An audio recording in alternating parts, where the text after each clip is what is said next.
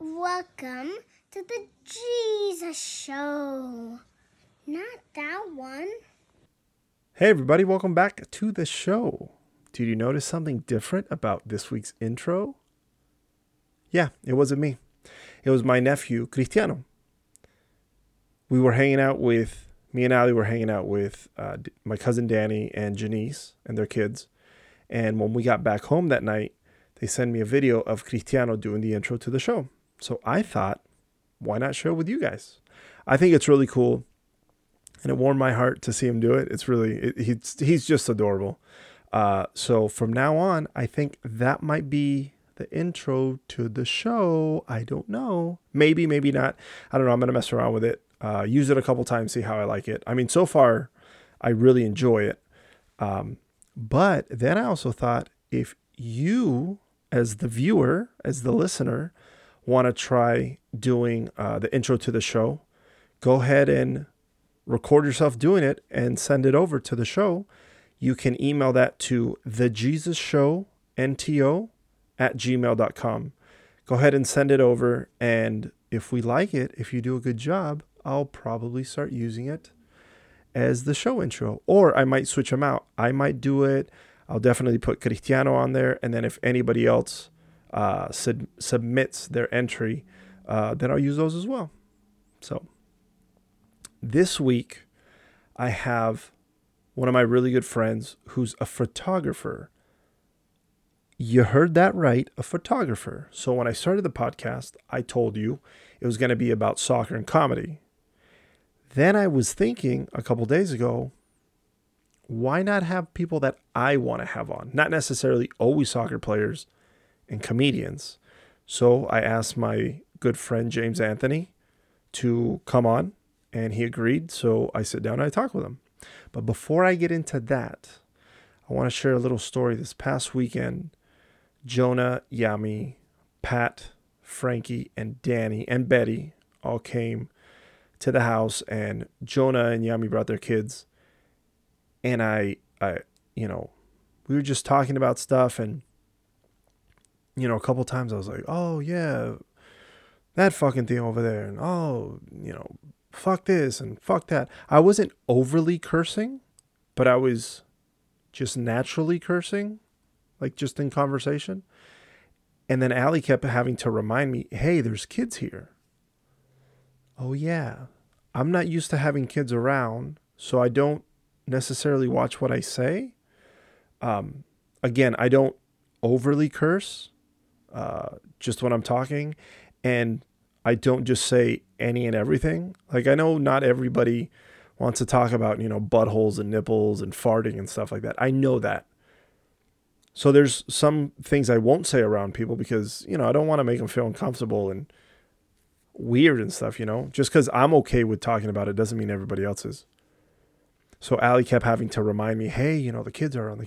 Oh, yeah. And it reminded me of a story of when my brother Greg brought Jason Bourne. Well, his name's Jason, but I call him Jason Bourne, which I turn into Jason Bourne's identity. It's an inside joke. Anyways, when me and Allie were living in Hermosa Beach, my brother Greg brought Jason, his son, and they were visiting. I want to say Jason was maybe 2 years old, and they come over, and it was cool because we would go to the beach during the day, and then at night we'd walk either to Hermosa or the Manhattan Pier, and we'd have dinner. And then usually at night, later in the evening, we would take Jason to go have ice cream. So it was just this fun time that they'd come and spend like 3-4 days at a time, and we just absolutely loved it. So one time Greg brought Jason, and we're hanging out, and it's the middle of the day. We say, hey, why don't we go to the beach? And I think it was later? It was later in the day. We would go, we'd walk from pier to pier looking for seashells. So we'd, pick them up and we'd put them in a bag, and Jason would take them. It was a lot of fun.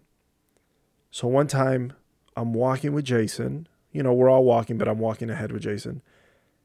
And Greg says, hey, do you have him? Are you watching him? And I said, yeah, of course I'm watching him. And I see a wave coming. And in my head, Jason's right next to me, right? He's 2 or 3. He's a tiny little guy. and I see this wave coming, and I went, oh, it gets closer, and I went, oh shit. So I run away from the wave. Yeah. Did you hear what I said? I ran away from the wave, leaving Jason right there by himself. Luckily, my brother, having the fatherly instincts that he does, ran over and grabbed Jason right before the water, God forbid, would have taken him away. So Greg grabs him, and, he's like, hey, are you okay? And Jason wasn't really paying it. Like, he didn't know what was going on. He just thought, oh, wee, daddy's picking me up, and a wave almost, got me. And Greg looks at me and goes, hey, man, next time you do that shit, make sure you fucking take my son with you. And I went, what?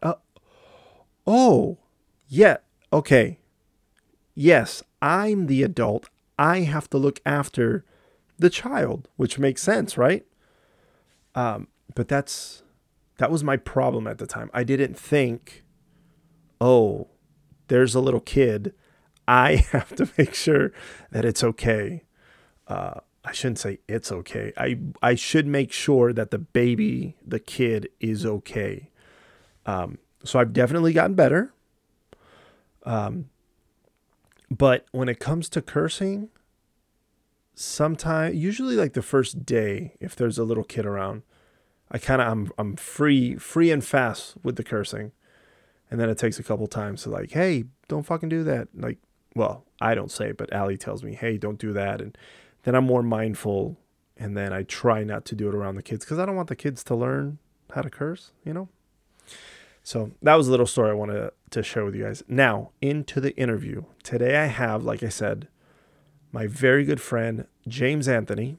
He's an amazing photographer. If you guys go over to his Instagram, I'm going to pull it up real quick just to make sure I'm giving you the correct Instagram name. It's at I am James Anthony. Look him up on Instagram and look at his photos. Fucking amazing. We just talk about how we met and just his journey on why he became a photographer and some of the projects he's worked on. So I hope you enjoy it, and we'll take a quick break, and then we'll be back with James Anthony. All right, everybody, we're back with my guest today, James Anthony. Hey, man, thanks for being on the podcast. What's going on? Thank you for having me. So let's jump into it. How did we meet? Look, taking a trip back down memory lane, we have a mutual friend, Tone Bell, who is actually someone that I attended college with and brought me through the fraternity of Alpha Phi Alpha. So yeah, Tone Bell is my fraternity brother, went to Savannah State, but he's also a successful actor and comedian out here in Los Angeles. And I think you guys had met a couple of years prior on, I'm not sure if it was a marketing gig or what that was. Yeah, so I've known Tone for close to 20 years. Okay. So when we met, how long have we known each other now? Like 4 or 5 years? Yeah, so what was that? Was that 2016? You were still living in Georgia. Yeah, I was still living in Georgia. So 2016, I believe. 2016. So yeah, that's about 5 years. Okay, yeah. So I remember I think it was on, I believe it was on set. It was on one of the sets. What are the shows he was on? So actually, it wasn't on a show he was on. I think what happened was Tone. I went with Tone to a show that Yvette was on. Oh yes, Odd Couple. So now I remember. Set for Yvette show and the Odd Couple. And he introduced us all. That's when I first met Yvette. That's when I first met you. And then I think after that, you and I had went back to the show just to kick it with Yvette. And, it just was, like-minded people kind of keep in contact. So it's like if someone's cool with Tone, more than likely they will be cool too. So that's pretty much what it was. It was, we were all on set during that time. He told me you were a photographer, right? Yeah. So that's all he said. He didn't say, "Oh, he's a really good photographer. Like this is what he does." He just said, "Oh yeah, he's a photographer." And I thought, "Oh, okay, cool." And I didn't know what that entailed. And then I saw your stuff on Instagram, and I went, "Holy shit! Like this guy is legit." Hey, appreciate it, man. And it's funny when you say that because you never realize. I think what it is you never realize what your uh, interpretation, like what other people's interpretation of your work is. Of course, you Yeah. always hope that it's held with in high regard, but I'm out here just having fun. I'm out here creating and chasing a dream. So it's in moments when people discover you and kind of relay how they feel about your work or you as a brand or person. That's when it's kind of like, oh, that's how you see it. All right, well, I appreciate it. So, Yeah. then yeah, I like to put my best foot forward. I'll say that. So yeah, I appreciate You that. can definitely see it. At least I can definitely see it when I see your work, when I see your photos. They're amazing. And for those who want to check out your page, let them know where they can find you. Yeah, actually across all social media platforms, I am James Anthony. It's I am like you're introducing yourself, James Anthony, no punctuation, and that goes from Twitter, Facebook, Instagram, TikTok to Clubhouse. So yeah, I try to keep it consistent. Amazing, amazing photos. Appreciate it. I appreciate it. So let's bring it back a little bit. Where did you grow up? I was born in Brooklyn, New York. And I was born in actually, I was born in New York City. I was born in Queens, actually, raised in Brooklyn. Later moved to Maryland, the DMV area, PG County, where I went to high school. I was on a TV show out there and called What was the TV show? TV show was called Teen Summit. It was on Oh, BT. So nice. I was on all 4 years of high school. And during that time, I was also a character on a radio soap opera called What's the Deal, Yo, where I played an HIV positive 16-year-old. Yeah, so it really what it was about raising awareness for the youth, just how, stay away from drugs, stay away from, gangs and all that good stuff. Yeah. So I was doing those two projects simultaneously in Maryland, and then ended up getting a track and field scholarship to Savannah, Georgia, which is where I, continue to run, join a fraternity. I met Tone and a slew of other people that are, currently still in my life. But Yeah. yeah, that's how I went from north to south. And then shortly after graduating Savannah, I moved to Atlanta, stayed there for a couple of years, moved back to New York, moved back to Atlanta, and now I'm out here in LA right now. Nice. At what point in your life did you so because you were on a sitcom, right? It was a Well, sitcom when it was more so a current event teen talk show. So we okay. would have weekly guests. It would air every Saturday at 1 p.m. on BET, and it was like a talk show. So you'd have your main host that would have guests come on, and then directly adjacent to the host, you would have 16s up on stage, so you could get our POV of the topics at hand. So whether it be Oh, from okay. uh, depression or suicide or just current events that were happening back then.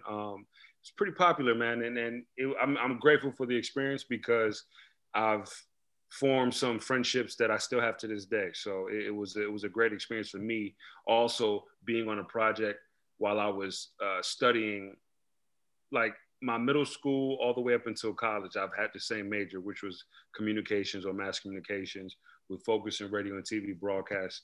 And so while being a communication major in high school and also having those two jobs, it was a blessing. I'm still grateful for those experiences.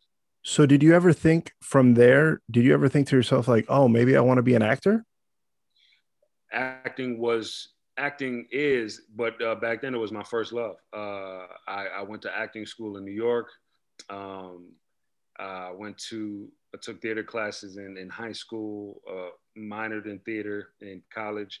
But yeah, acting was always my first love. Even my freshman year in college, I had an assisting role in radio with Cuba Gooding Jr. and Alfred Woodard and Ed Harris, and then Oh, some TV nice. shows as background talent on some TV shows. And so to come out here, LA, I never really saw it being real.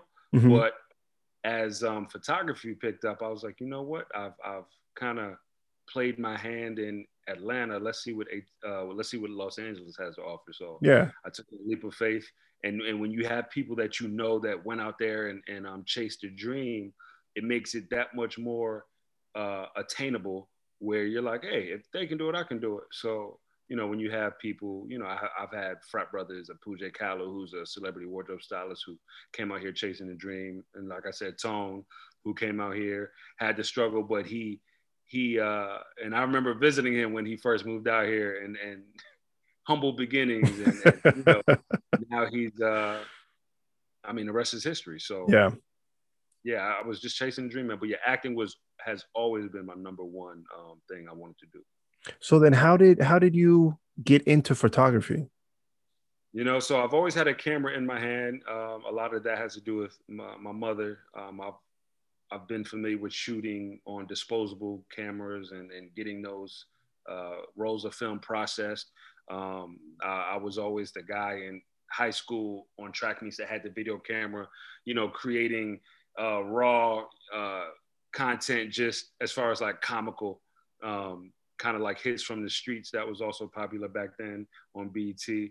But when I got to college, again, Savannah, Georgia is a historical city, beautiful in its aesthetics. I started using that as a backdrop for the models, quote unquote, my friends on campus that I would shoot. Mm-hmm. And I became known as the photographer on campus, the go-to. So upon my senior year, people were like, yo, there's an internship at Vibe Magazine. You should take it. And I was like, all right, well, if I did that, it would be for a semester and it's in New York, it's in Manhattan. And I was like, yo, how cool would that be to go back home for about 6 months? And I did that. I interned at Vibe Magazine in the photo department for 6 months. And that literally had such a major influence as far as being introduced to editorial photography. And I fell in love. And so after that, that was my chase, editorial photography. And but the whole shift was, and again, I'm grateful for Clubhouse because I was able to tell Jamie Foxx this like a week and a half ago on Clubhouse. But Jamie Foxx was somebody who I modeled my whole chase after. Meaning, he was talented in multiple things. His main love was music. He tried to go into music. It didn't really pop like he wanted it to. So then he ended up in the whole acting and comedic space. He became known for that. And then once all eyes were on him, he decided to say, hey, just to let you guys know, I also do music. Yeah. And then he gets Grammys and Oscar awards and all that. So I decided to say, instead of being the jack of all trades and the master of none, let me just focus on one thing. And at that time, photography was making me a little bit more changed than acting was because I was in Savannah, Georgia. Not many things were being filmed there. So I said, you know what, let me really focus on photography. And that's the direction I decided to go. And so for the past 15, 16 years, it was mainly photography. And then with the network that I started to build and the people I started to meet, I realized that I've started befriending a lot of people that were in front of the camera, but also in the industry as far as directors and producers, writers, etc. And I was like, yo, this is the perfect time. If I'm shooting these people, I could make this pivot to motion photos, which is directing. Yeah. And if I want to, I can create my own project where I'm able to star in it. And that's what kind of really prompted me a couple of years ago to start writing a short film. And I was that you're in, right? Yeah, I was able to co-write that with a friend from high school, Bethel Dixon. And so I co-wrote it, I directed, I produced it, and I starred in it. And as of last year, nice. Was able to get some film festival accolades, including Best Actor. So really? And it was that's awesome. Yeah, I got 2 Best Actor awards from 2 different film festivals. So what? Congratulations, man. Appreciate it, man. Appreciate it. Oh, that makes me super happy. Yeah, man. Thank you. I remember when I think you posted something on your Instagram, and I believe it was the artwork. I'm assuming it was the poster. Yeah. Yep. And then I remember I reached out to you and I was like, whoa, what's going on with this? And then, you told me a bit about it. And I was like, whoa, this is awesome. Yeah. So that's awesome that it went from that to, you know, you getting awards for it. Cause I mean, I think that's something we all want to achieve when you start something. Not necessarily you're doing it for the awards, but once it's out and you put it out there, it's nice to be recognized, right? Correct. Yeah. And it's one of those things too where I did it not to get accolades at all, but it was more so a kind of a proof of concept that you can uh, go out and do something. Like I'm really big on just the follow through as far as the dream is concerned. It's like if you have the dream, all right, everybody can have a dream, but it's not real until there's a plan to attain it. So my whole thing was like, all right, let's make this happen. If I want to become a director, what's the fastest way to do that? And again, I'm always thinking of the fastest way, not saying I'm looking for the shortcut, but I'm Yeah. also realizing that time isn't on our side. You know, we're getting older, Yeah. Youth fades and all this stuff. So I'm like, while I still have this freedom, I don't have any children right now, and I can move more freely. I'm like, yo, the time is now to kind of get this ball rolling, and I'm not getting any younger. So the whole thing was to create this project, and from that, I told you I wanted to kind of make that shift into directing, and because of the film that I was able to work on with my co-producer Bethel Dixon, she just submitted our previous project for a film fellowship that's going on this year, and we just got a grant to produce our second film. So the beauty in that is the first film was crowdfunded, based off of my network, my family, my friends, and all my supporters. We were able to raise about $12,000 to produce the 19-minute short film Crossroads. And now we've been given a grant double that amount to create a 10-minute short in New York City. So the cool thing about that is, again, the stipulation for this grant is that this upcoming film has to be filmed in New York City, which is my hometown. And my previous co-producer and co-writer tapped me on the shoulder, was like, hey, I would love for you to direct this. So again, speaking things into fruition and all about manifestation, I said I wanted to direct more, and here we are. I'm able to get my second film funded completely, and I'm grateful for this journey, man. Really. Yo, that's awesome. To go back really quick, how did you talk to Jamie Foxx? So if the viewers aren't privy to this, there's a app on there's an app out. It's called Clubhouse, and it's an audio-based app. The only visuals you see are just the photos of everyone's icon, but it's essentially a platform where you can go and just have open dialogue with people from all over the world. And a lot of how it initially started out was a very serious networking platform where business deals were being made, partnerships were being made, friendships were being made, even love connections I've heard since it started. But there was a room where Jamie Foxx came on to talk about his impact on the industry and his role in the recent animated film that he's in, and they opened the floor up for questions. Yeah. And I tapped on the raise your hand symbol, and once I had an opportunity to talk to him, I wanted to give him his flowers, because I'm definitely not one to kind of be thirsty, but it was one of those things. I'm like, you know what? It's one of those, because if an opportunity presents itself, and it seems like I'm going to have to be like, oh, excuse me. I'm like, this ain't the time. I'm not trying to do all of that. So if it's meant to be, it'll happen.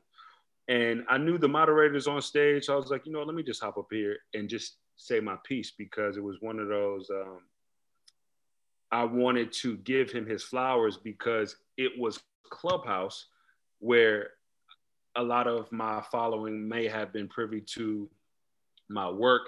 And they may say, James, we love what you do in the industry, and we want to know how you started. And I realized that every time I would tell my story, Jamie Foxx's name would always be in it, just like a few minutes ago in this discussion. Yeah. So I was like, what? I'm always mentioning this man's name, and I kind of followed his blueprint as far as focus on that one thing. Once you have everyone's attention, then kind of show your hand and let them know all that you can do. So I just wanted him to know that. And yeah, we had a cool exchange, and I'll be grateful for that. I actually recorded it. You're not Did supposed you? to record. I didn't screen recorded it, but I Yeah, yeah, yeah. recorded it on my iPad just for, memories. Yeah, of course. That's really cool. Yeah, man. So it was cool. It was cool. One of my friends, Rachel, she told me about Clubhouse, Mhm. and I don't really know. I think I've only been on there like once or twice, and she keeps encouraging me like, "Yo, you got to get on there. You got to get on there." And I'm like, "Yeah, it's my fault. I really don't know what I'm doing, but Yeah. it's one of those things where I guess I should get out of my comfort zone and just try it. Because I mean, I'm doing this, which is definitely out of my comfort zone, but I'm doing it. So And when I you're figure, why on not? Clubhouse, like the appeal to Clubhouse is that it feels like an interactive podcast.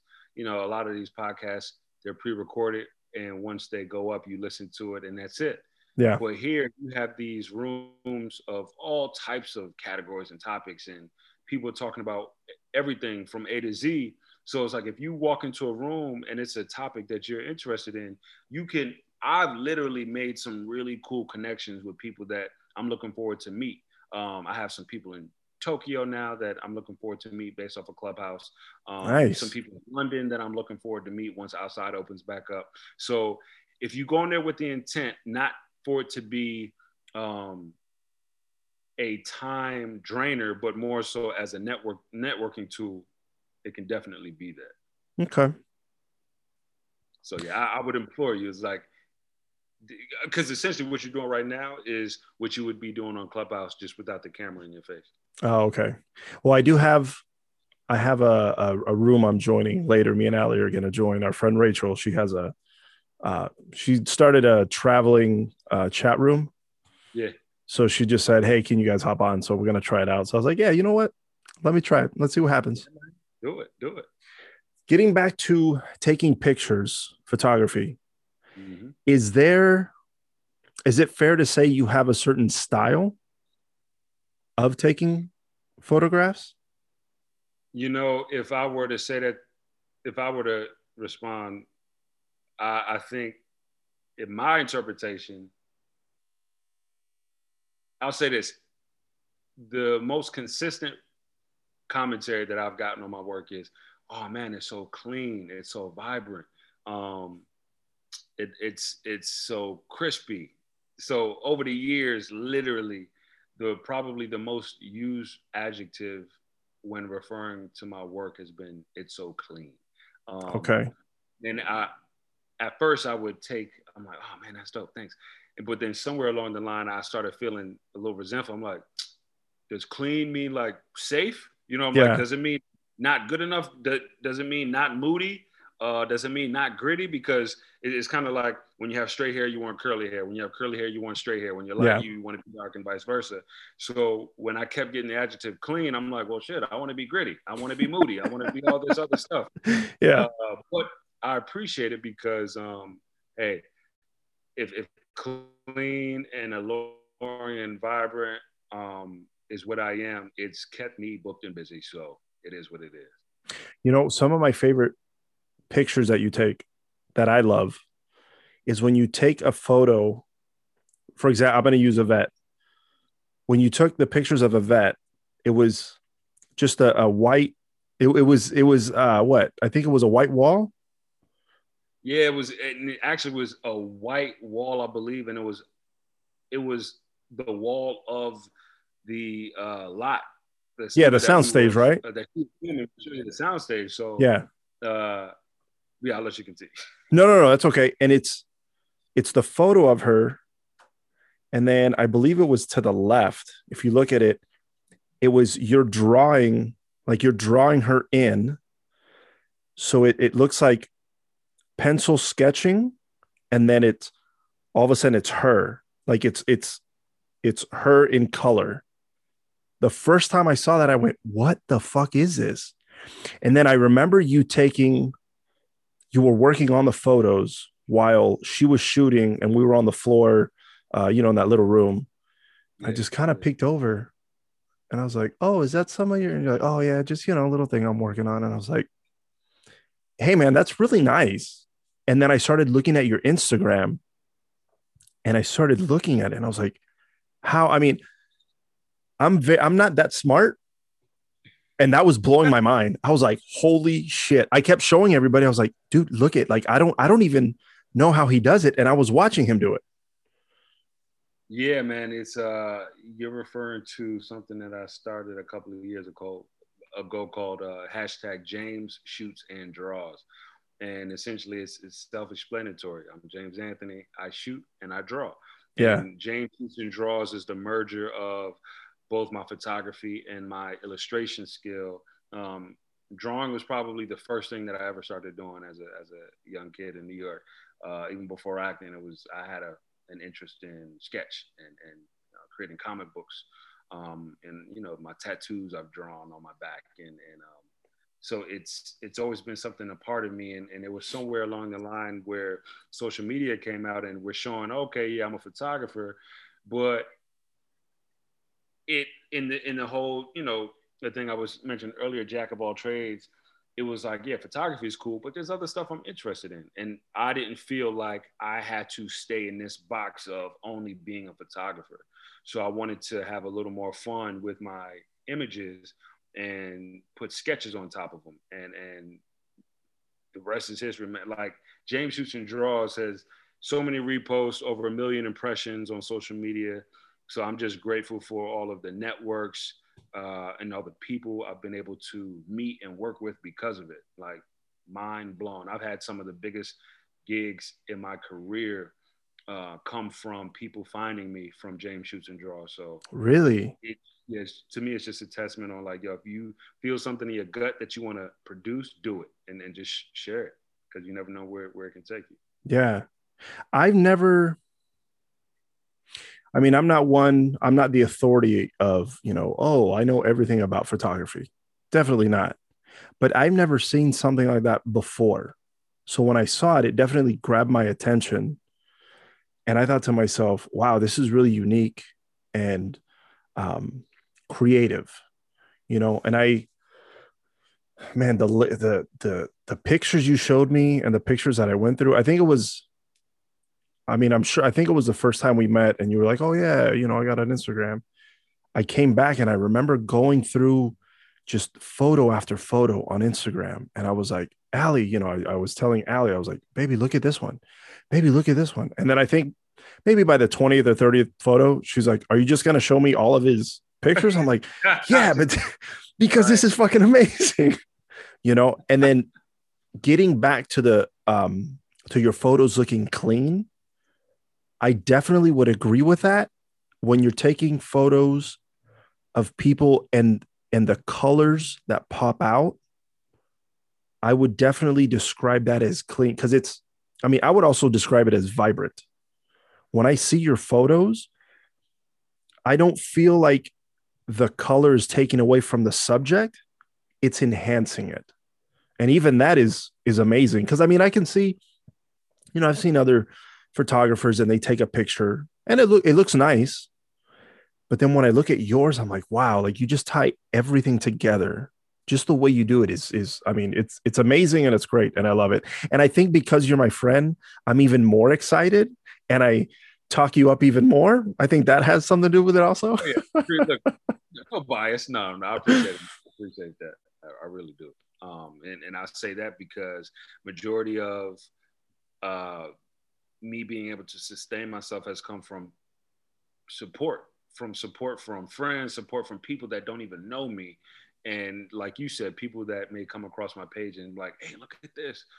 So I am like truly appreciative of everyone that bookmarks and shares my work, because it's it's a reminder. It serves as a reminder where it's like, yo, if you create from the heart and consistently, again, the two things, persistence and consistency, I feel like are the two key things for me that have made the biggest difference. Just being consistent with the work that I put out, but being persistent in a sense of, even in those times when things seem slow, it's just like, yo, even if I'm not booked by someone, I'll make sure that I'm booking myself creatively, where I'm out here creating more passion projects that, stays on people's radar. So I always try to stay cognizant of that. Yeah. When you're taking your photos, do you have a certain idea going into a shoot, or is it like a mix? Is it, this is what I want, and then as you're there taking photos, you go, you know what, let me try this, that you didn't necessarily go into the project looking for something? Does that make sense? I think it's always a mixture of both. Before any photo shoot, I always like to have some type of outline of what the overall goal is, and I think true artistry is always the inspiration that you can draw from whatever scenario presents itself. Because there's plenty of times where you may outline something or plan it and it may not go as planned, but Yeah. how you can pivot in that moment, that is, I always tell people, entrepreneurship, not even dealing with photography alone, but entrepreneurship, the art of it weighs heavily on how you are able to problem solve. So I feel like even in moments of like, oh man, the sun didn't, shine like it said it was going to, or this parking lot that we were going to shoot in, ironically or randomly, there was a filming here that we didn't know about, so now we can't shoot here. It's like, all right, well, how can we pivot and make this work? And I always feel like I'm good at keeping my composure and making sure that everything stays in line. But yeah, I always just try to have an outline, whether it be a mood board, concept board. And once we get to the location, that's when those spur of the moment inspirations can kind of lead you elsewhere. But the goal is always to execute what the ultimate vision was. Okay. Do you always carry a camera with you? I don't say always, but every time I get on a plane, I always have my camera. Okay. And there was a period of time, like after college, like during college, and like when I was first getting into photography, I would always have my camera with me, always. But then it got to a point where I'm like, I'm tired of taking photos. And I would leave it, because also when you start showing up to places, oh, James is here, take a picture. Yeah. I'm like, I don't want to be that guy. Yeah. But now, like if I'm going out for the day, I may not bring my camera. It all depends on where I'm going. But anytime I get on a plane, I always bring my camera with me. I try to bring my whole Pelican case that has all my equipment. But if I'm not booked on a shoot, I won't bring the whole Pelican case. But if I'm traveling on a plane, I'll always bring my camera, because I've actually had situations where I may fly East Coast, I may fly to DC, and while I'm out there, someone's like, hey, I see you on the East Coast. You think you can fly to New York for a shoot? I'm like, yep, I sure can. And then, I've been on, I've had opportunities to be on flight passes and stuff like that. So there may be a time where I fly to New York and I'm out there for a little longer than expected. And hey, I want to go to Italy. So I'll go to Italy and I got my camera with me. And so I'll try to keep it on me when I'm going on long trips. Okay. When you're somewhere for the day, like that's local, I'll keep it home. Yeah. When you're out and about, are you constantly looking at? Always. You know exactly what I'm about to ask you. Yeah, I was saying, are you always looking? Are you always looking at the world through? Hey, that would be a nice picture. Hey, that would be.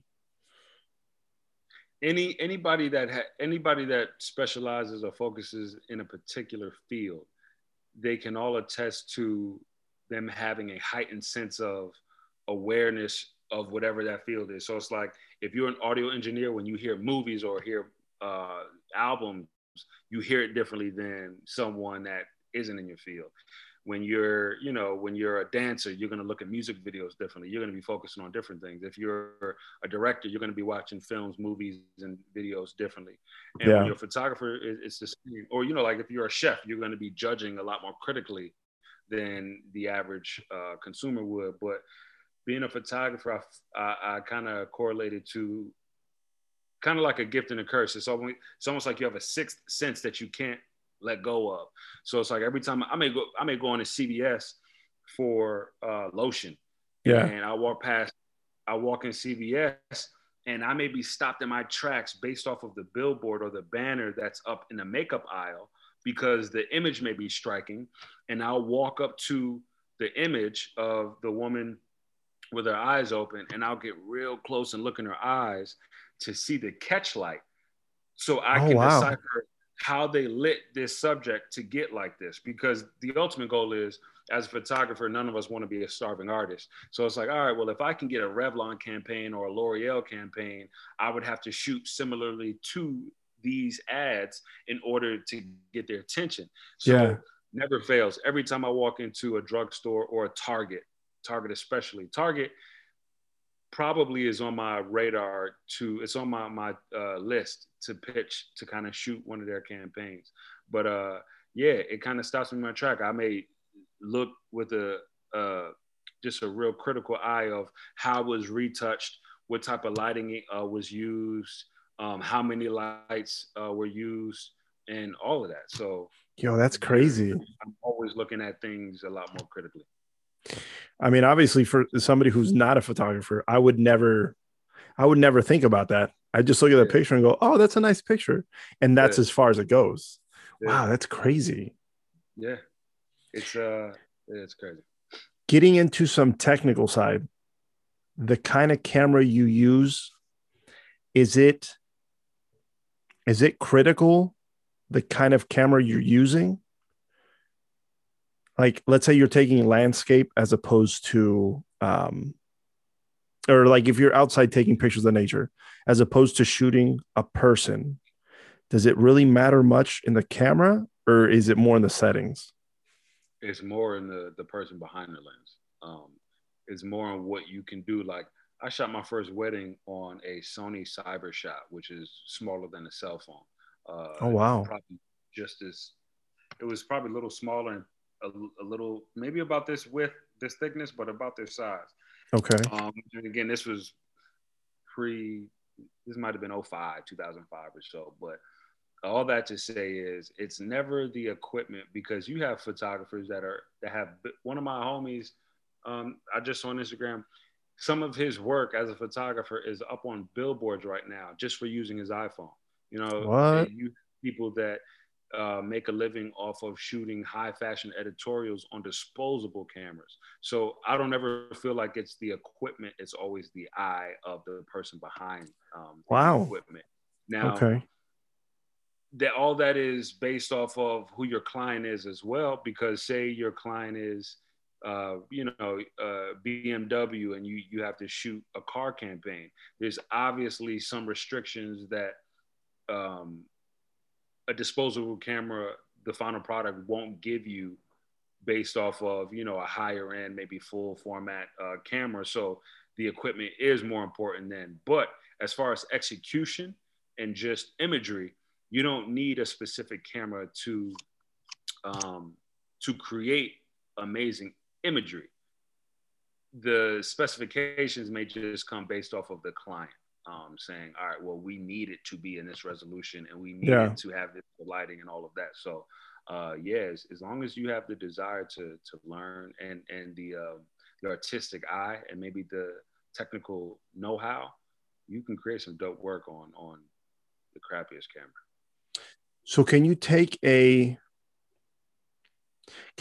average camera and then in post, right? Is that what you would call it?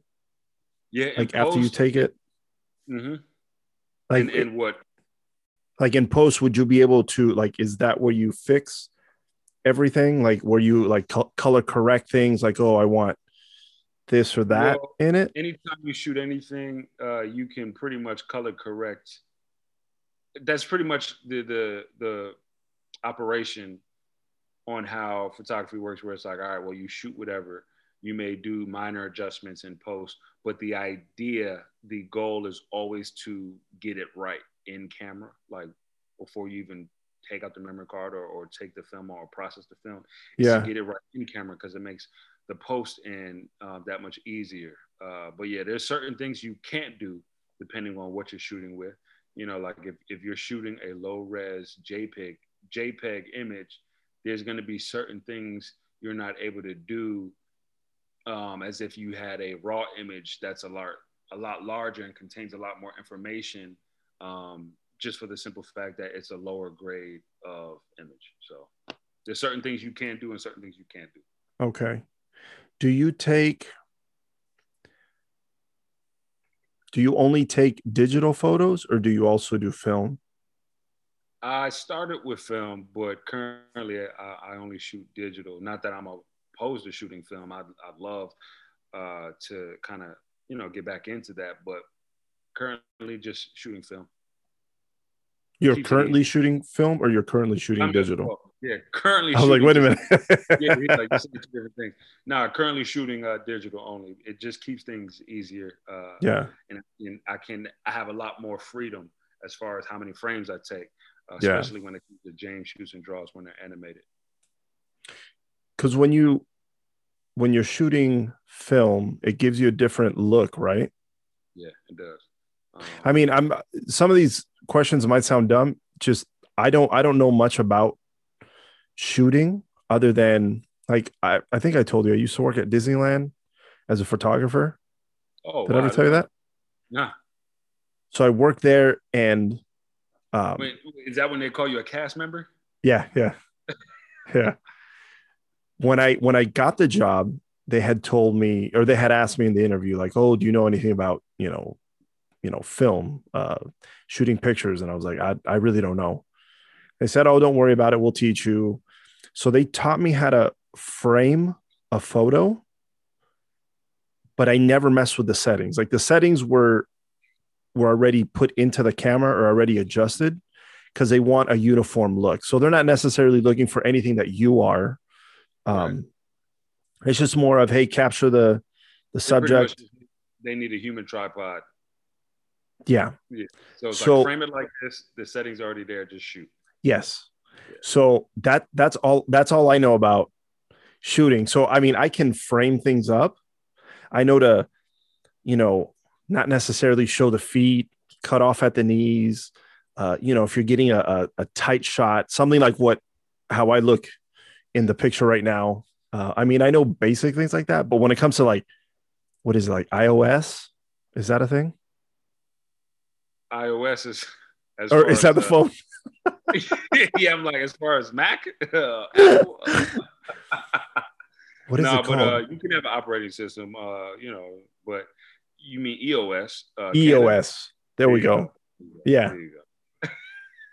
He's like, it's one There's, of those. and then is it different? Like, is like, what's the difference between a Nikon and a Canon? Or is it just mostly the name? Um, Sometimes it can be color profile, how each camera may process the color. Like once the image is captured, it can Yeah. be color profile, it can be resolution, but ultimately, it's like Nike, Reebok, and Adidas. They're all shoes. They all serve the same purpose, and you can run a mile in all of them. Yeah. So it really just depends on your preference and your style. But they can all get the job done. Okay. So let me ask you, do you have a certain project that you worked on that you thought, like, is it fair to say, do you have a favorite project you've worked on? Even most recently. I think one of the 2020 was probably the best year of my career, just for the opportunities that fell my way. But shooting Usher for his Vegas residency of 2021 was a highlight. But I think one of my most memorable experiences was probably working with Regina King for I the was just Emmys. gonna say that. Yeah, working for Regina King with the Emmys because for one, it was a multitude of things that made it stand out for me, and one of those being um, it was a reminder saying, "Yo, because years ago I decided to bet on myself, which means decided to leave corporate America because I was unhappy. I was like, I'd rather chase my dream and be unhappy until I am happy rather than be unhappy working for someone else and not knowing when the end would be. So I'm like, there's more promise in me betting on myself than there is in me going into working at this call center I was working at back then. And So I just kept reminding myself, like, yo, it's because I made the decision to post my James Shoots and Draws on social media, where Wayman and Micah, her wardrobe team, reached out to me and said, hey, James, we want to shoot Regina King for the Emmys, and we wanted to do something creative, and we thought of you. And I think that's what I was affected by the most, where more so recently when people say, hey, we wanted to do something creative and you're the first person we thought about. And I'm like, yo, that was the whole purpose for me, showing that I was more than just a photographer. Yeah. And me betting on myself kind of created all these opportunities to come my way. So forever grateful for that. But even aside from that being a memorable experience in that regard, as far as me putting myself out there, but one, I mean, two, it was Regina King. She's, a legend as Yeah. far as her skill. I've been watching her my whole life, and I've always resonated with her too, just because Regina King and my mother are around the same age. So I've always felt a connection to Regina. And even in her latter projects, within the last 6 years, I've always been impressed by her skill set as a thespian. It's just so impressive. And a multi-hyphenate individual as well. She directs. She's a voice actress. She's, an actress. So I just felt a connection to her in that regard. And then lastly that's probably the most stressed out I've ever been on a project. Really? Just because, when people say, oh man, I was up for 3 days straight, executing that Regina King project before the Red Carpet Emmys, I literally stayed up for 3 days nonstop. And I'm not even saying, I'm not even exaggerating, like 3 days and then I had a 2-hour nap. Yeah. Literally stayed up for 3 days. No shit, really? So by the end, I'm sending it off. They're like, all right, we're it airs tonight. I'm like, all right, here's the final. Here you go, take this one. By the end of that project, man, I was so fatigued and mentally tired. I just wanted to cry. Like, that's how tired I was. It wasn't, my feelings weren't hurt, but I just wanted to cry because I didn't know what else to feel because I was so exhausted. But then grateful at the same time. And I always joke, like, I'm always grateful for the projects when they come, but because of the pressure that it, rises or raises it, I'm always like, I can't wait till this is over. I can't wait till this is over. So I'm super excited once I get it, but then once I'm in the thick of it, I'm like, man, I can't wait till it's over. And then once it's over, you don't necessarily forget about the pain you were in, but everything seems all blurry, just kind of like when women give birth. They're like, oh my God, this is the worst pain. I'll never have another kid. And then a week later, they're like, oh my God, I love this little baby. I'll have another. Yeah. So it's kind of like that, where it's a labor of love. And you really gotta, I get excited to get in the ring with myself a lot, just because a lot of times I put the fire under my own butt to be able to execute bigger and better than I previously have. So there were many parts of that Regina King Emmys red carpet experience that just stood out for me out of my whole career. So I'll be grateful for that for many years to come. So is it one of those things where you enjoy it more when it's done, after you're done with it, or is so much going on that you don't necessarily enjoy it when it's happening? I always try to take a moment to silently like really appreciate the moment as it's happening, but then that's quickly overwhelmed by the angst of like, all right, well, you have a deadline now, so like, let's get to work. Put all those feelings of gratitude and excitement to the side. Let's get to work. So it really allows me to focus. And then toward the end, it's like, whew, I did it. And of course, just like anything, once you get the reaction from the masses, I think that's when it's like, okay, I did my best. And when you find out that it's well received, that's just the icing on the cake. So yeah, dude, I remember I saw you do something on your Instagram, and I was like, wait, is that Regina King? And then I ended up seeing like what would you call it, like a featurette, a segment? Segment on, you might have seen it on E. Yes, that's exactly where I saw it. And I saw you and I went, wait, what? And I mean, anytime I see a friend especially a friend. And it's not necessarily, oh, I see a friend on TV. It's, I see a friend succeeding in the field that they're a professional in. And that makes me even happier. Yeah. Again, it's not like, oh, look, they're on TV. Yeah, whatever. But it's, holy shit, look what they're doing. I was over the moon about it. And I was like, oh my God, I can't believe. And then, a couple days after, I saw more stuff on your Instagram and I was like, whoa, this is really cool. Like, dude, just so if I can pay you a compliment, I don't think I've ever told you. I have a couple friends in my life who are very hardworking. And you're one of those friends where I see you, I'm not with you day in and day out, Yeah. but the times I've seen you working, and even when you're not working, just in talking to you, you're very uplifting, motivating, and fucking hardworking, man. And when I started this podcast, when I was thinking about it, I thought, who do I want to model myself after? Mm-hmm. And you're one of those people who I thought, I want to be like James. Because I mean, so far, just the way you talk, not on camera, but off camera as well, is so motivating. And you're like, hey, if you're not going to do it yourself, who is? You have to do it. And fuck, man, like I'm trying to be, I'm trying to be more like you, especially now that I'm doing this.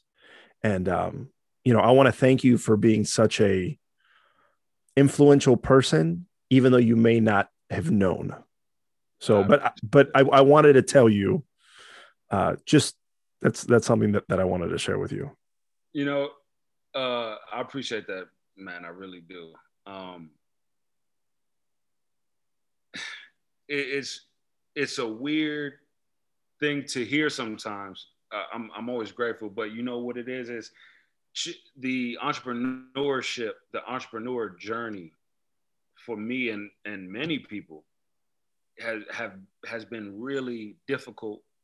Well, I'll speak from my account. It was always difficult because, it was like go to high school, go to college, get a degree, get a good job. That was always the order of operation. But when you do everything you're supposed to do, and then you graduate in the middle of a recession and realize that there aren't any jobs in the field that you studied, and you're like, I did everything I was supposed to do. Like, how is there not a job for me? It made me definitely feel lesser than, and kind of like, did I waste my time because I can't get a job in what I spent all this money on? So chasing a dream, a lot of people don't always understand your desire to do it. And they may not even understand like how seriously you see it, but it's kind of like going against the grain where it's always like, yo, get the job, get the stability, have a life, and, live happily ever after. But when you're doing something that no one previously has really said, be your own boss and do these things on your own accord and chase your dream, even if it's not definite. The journey I found myself in 2 serious bouts of depression during that whole journey, within those 15, 16 years, where it was just like, am I doing the right thing? Like, should I just stop now? But then it was always like, but you've invested too much of your time to kind of let go and to leave it all on the table. But there were serious times where I'm like, am I doing enough? I'm being kicked out of my apartment. I can't pay these bills. Sally Mae is calling me, but I was willing to sacrifice all of that because I always saw the bigger picture. And many people aren't mentally in the headspace to say, I'm willing to risk it all to bet on myself because I see the bigger picture at the end of the road. So it's like, I always saw the bigger picture, meaning like I could be my own boss, but I never knew how I was going to get there. And I never knew what that journey was going to look like. Yeah. But I would rather have been homeless and dodging these bill collectors, all while chasing the dream. If I would have known for certain, it would have gotten me to this point right now. So those moments were extremely dark, where it's just like I would be an embarrassment to everyone if I don't succeed. So I'd rather, your mind just goes in these dark places. Yeah. So again, I say all that to say, when you can have a friend that can tell you something like that, what you just told me. And I've had some other friends in New York. I had one friend in New York say, like, bro, I don't think you understand how influential you've been in my career. But it's always those comments that at the drop of a dime, I can weep. Because what it does is it takes me back to the incredibly dark times that I've been, where I didn't see the light at the end of the tunnel, where I didn't know how this was gonna all end, and I was just like, man, I should just give up. So if I'm able to inspire other people and kind of be something to someone else that I didn't necessarily have, then I'm always grateful for that. But again, it always gets me right here. Even when you said, I was like, man, if you only knew. So I almost feel obligated, because I don't want anyone to kind of feel how I was feeling during those times. And I don't ever want anyone to kind of be like, man, can I do it? It's just like, yeah, anybody can do it as long as you create the blueprint. Because everyone has dreams. Oh, I dream of this, I dream of that. And I was just telling my wife the other day, I said, a scary feeling, and when I say scary, it's in quotation. Scary probably meaning more, it's an empowering feeling, but knowing that anything that I have said that I wanted to do, I have done, as far as up until this point. So now when I say I want to create and produce an Oscar-winning animated short film, that's on my agenda before I turn 45. And I'm in the process of producing a scripted series for a streaming service. That's on my agenda to do before I turn 45. So it just goes like, once one goal is attained, then new ones spark. But the ones that are on my plate that I know are going to take more time to kind of really like harvest, I know those are the special ones. Those are the ones that are going to hit people for years to come. So if people watch Crossroads and that story resonates with them, I'm grateful, because it was my story. So if people see my journey from photographer to director to actor and writer and producer, I'm grateful, because this is my journey. And if I can do it, anybody can do it. You just got to find a gumption within yourself to say, this is going to be a journey, and this is a marathon, not a sprint. So that's one thing that has kept me through. So I appreciate that, bro.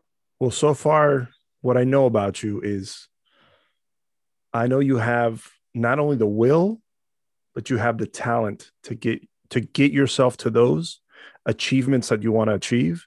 And I hope nothing but the best for you, man. And sometimes every one of your little successes, it makes me feel good, because I'm like, fuck yeah.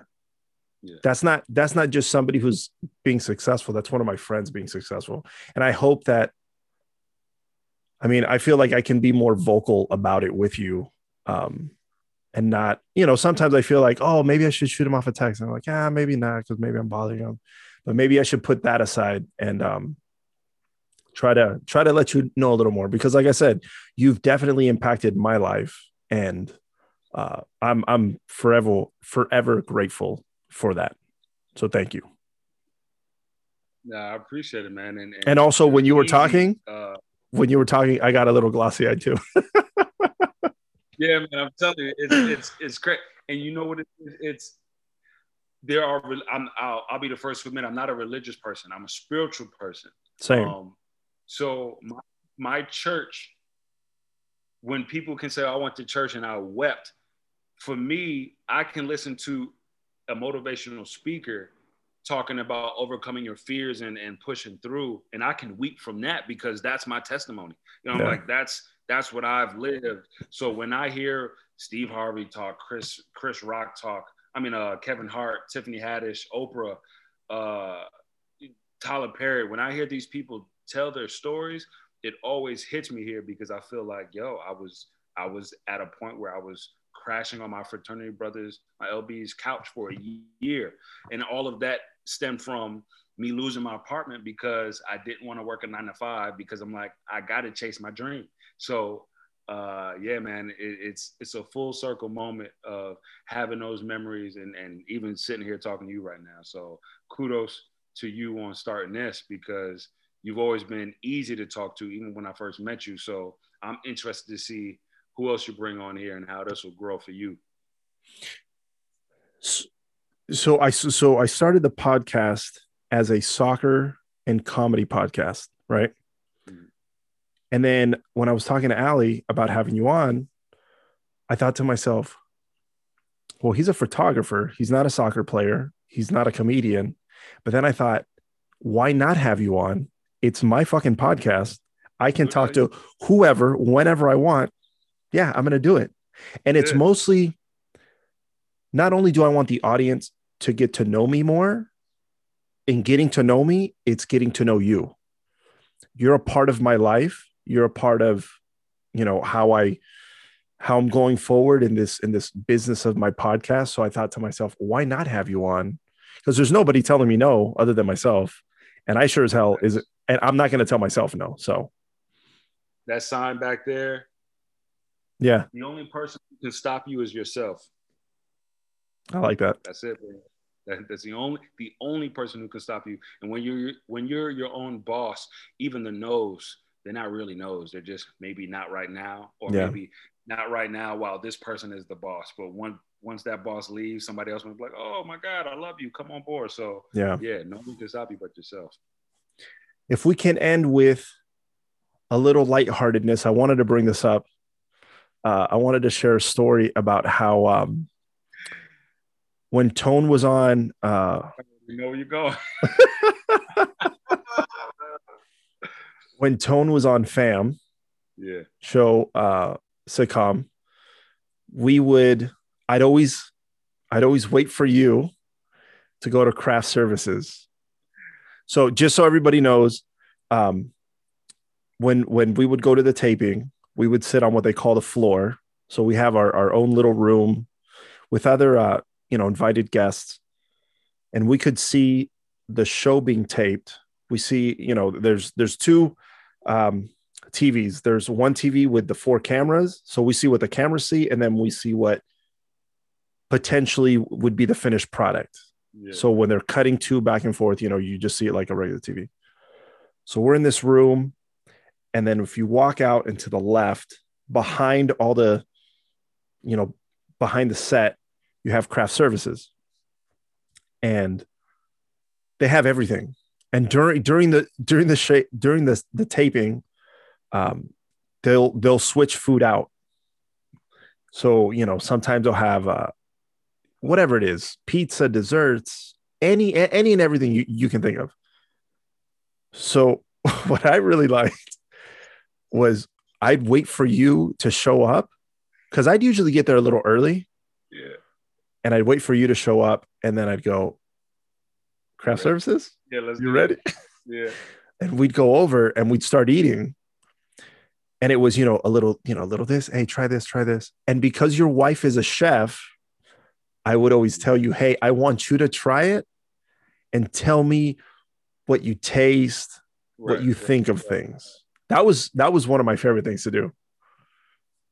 That was one of my highlights of first moving here. I'm like, to move here, and then you have this, because based on you coming from the East Coast, but then you kind of come out here and have a built-in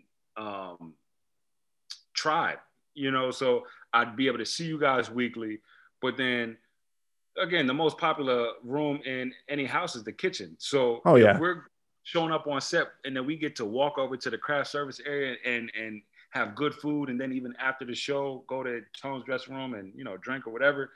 It was just one of those things that I would look forward to. Again, like you said, on one hand, I'm looking over, seeing my homie winning, succeeding at something that he's dream chasing, and he's succeeding right now. And then on the other hand, you got good food. Then on this hand, you got good people that you're able to network with, but then also build with. And there's this thing on my stories that I do every once in a while I call Fat Boy Chronicles. Fat Boy Chronicles is something that I I remember would you would always say that. post. Yeah, because craft services has like all these crazy ass desserts, and anybody that knows me is that there's like this little fat obese diabetic man inside, and Same here. shoving sweets down my mouth, and yeah. So, and little side story, I in that weird transition, like when I was trying to figure out what I was gonna do after the pandemic, the recession when I graduated college, there was this time period where I also know how to make cakes, like fondant that make look like things. So I used to sell cakes and cheesecakes and pies.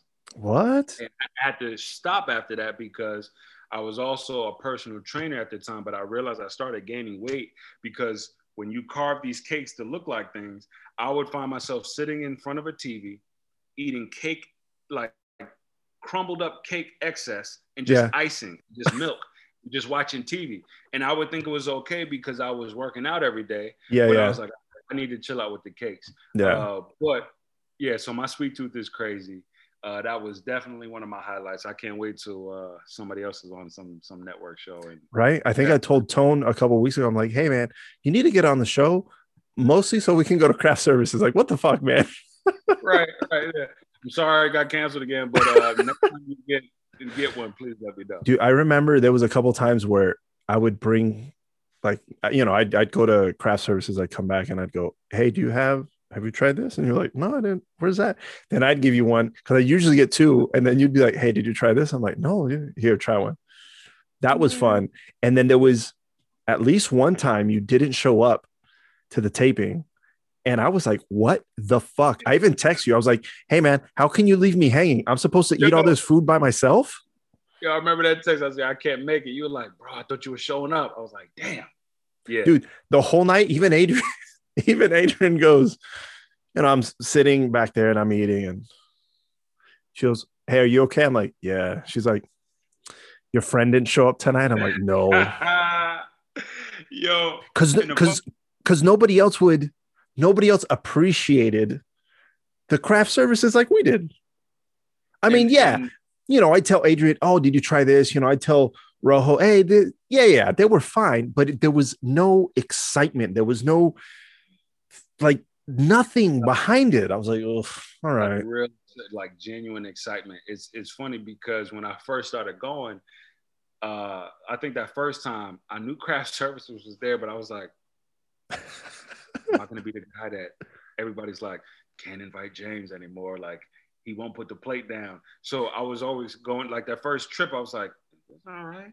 But then having somebody like you there, I'm like, oh, well, shit, like, let's just do this. Well, I remember the first time we were there, or at least the first time you showed up, I was like, hey, come here.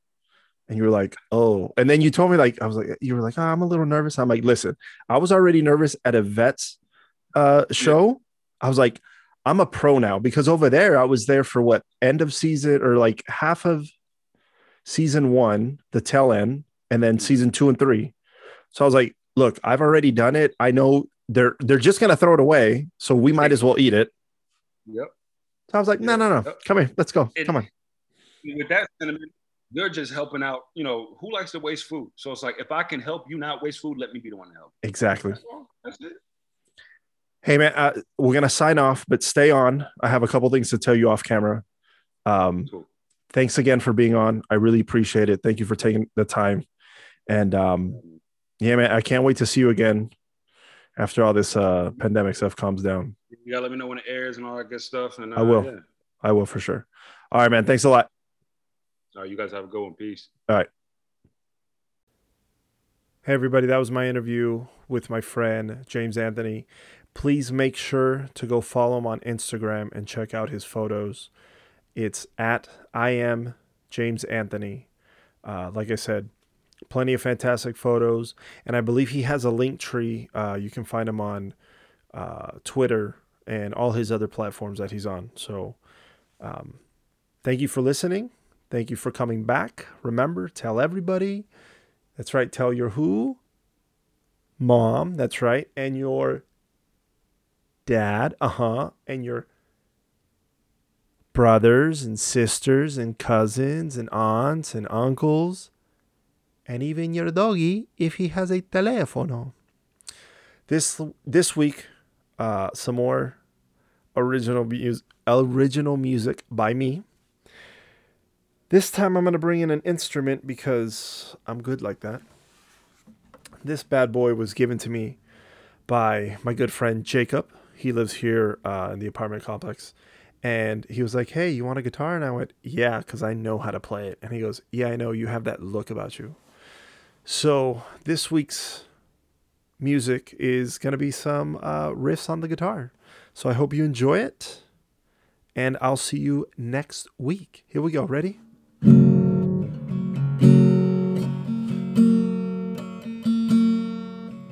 Thank you for listening to the fucking show. Thank you for listening to the Jesus Show, not that one.